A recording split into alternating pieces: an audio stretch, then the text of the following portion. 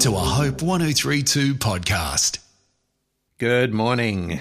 All this week, at this time of day, we've been talking about the theme that there is always hope when you walk with God.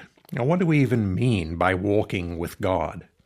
Well, it means that God journeys through life with you and you keep him close.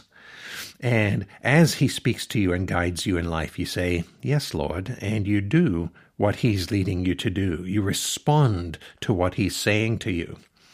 And maybe you say, well, how does God speak to me?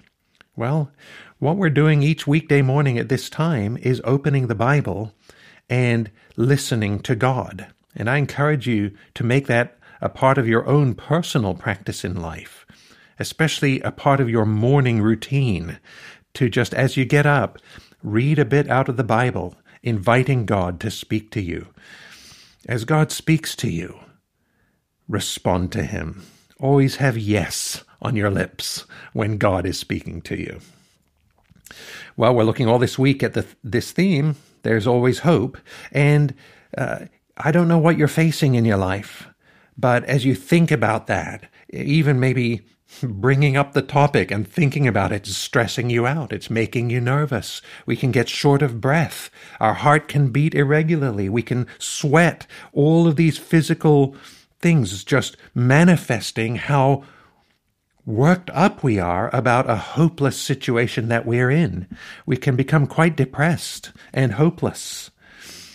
But there is always hope. And we've looked at two foundations of hope out of this story in the Bible where these three men, Shadrach, Meshach, and Abednego, did not worship an idol set up by the king of Babylon.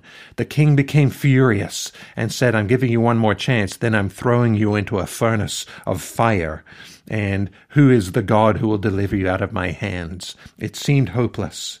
And they said, here's our first basis for hope. Our God whom we serve is able to deliver us. We serve a God who can reach into any situation, no matter how hopeless it seems, and deliver us. Secondly, they said, our second basis for hope is that God is for us. He will deliver us, O King.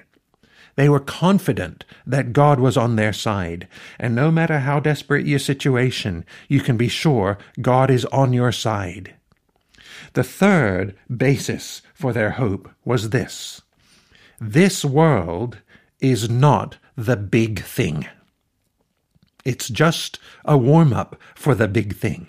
Death is not the end of your existence. It's just a doorway into an eternal future. And as a person with a relationship with God through Jesus Christ, you have an eternal future with God. That is the big thing. That's what matters. The situations of this world and this life simply are gearing you up for that eternal existence. And here's what these three guys say to the king of Babylon. They say, God will deliver us out of your hand, O king, but if not, even if he doesn't deliver us, be it known to you, O king, that we will not serve your gods or worship the golden image that you have set up. Even if God doesn't deliver us, we are still not going to do that because we know that what happens to us in this world is not the big thing. It's not the end.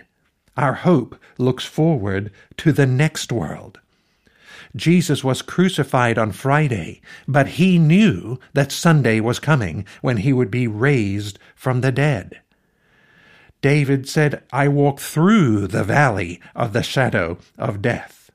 The Apostle Paul, when he was in prison in Rome for his faith, he wrote to his friends outside, and he said, I know that your prayers will turn out for my deliverance. Paul, when he was in prison in Rome for his faith, wrote to his friends outside and said, I know that your prayers for me will turn out for my deliverance, listen, whether by life or by death.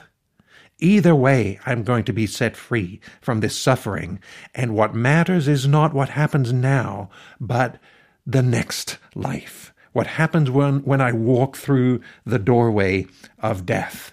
This is our hope as Christians.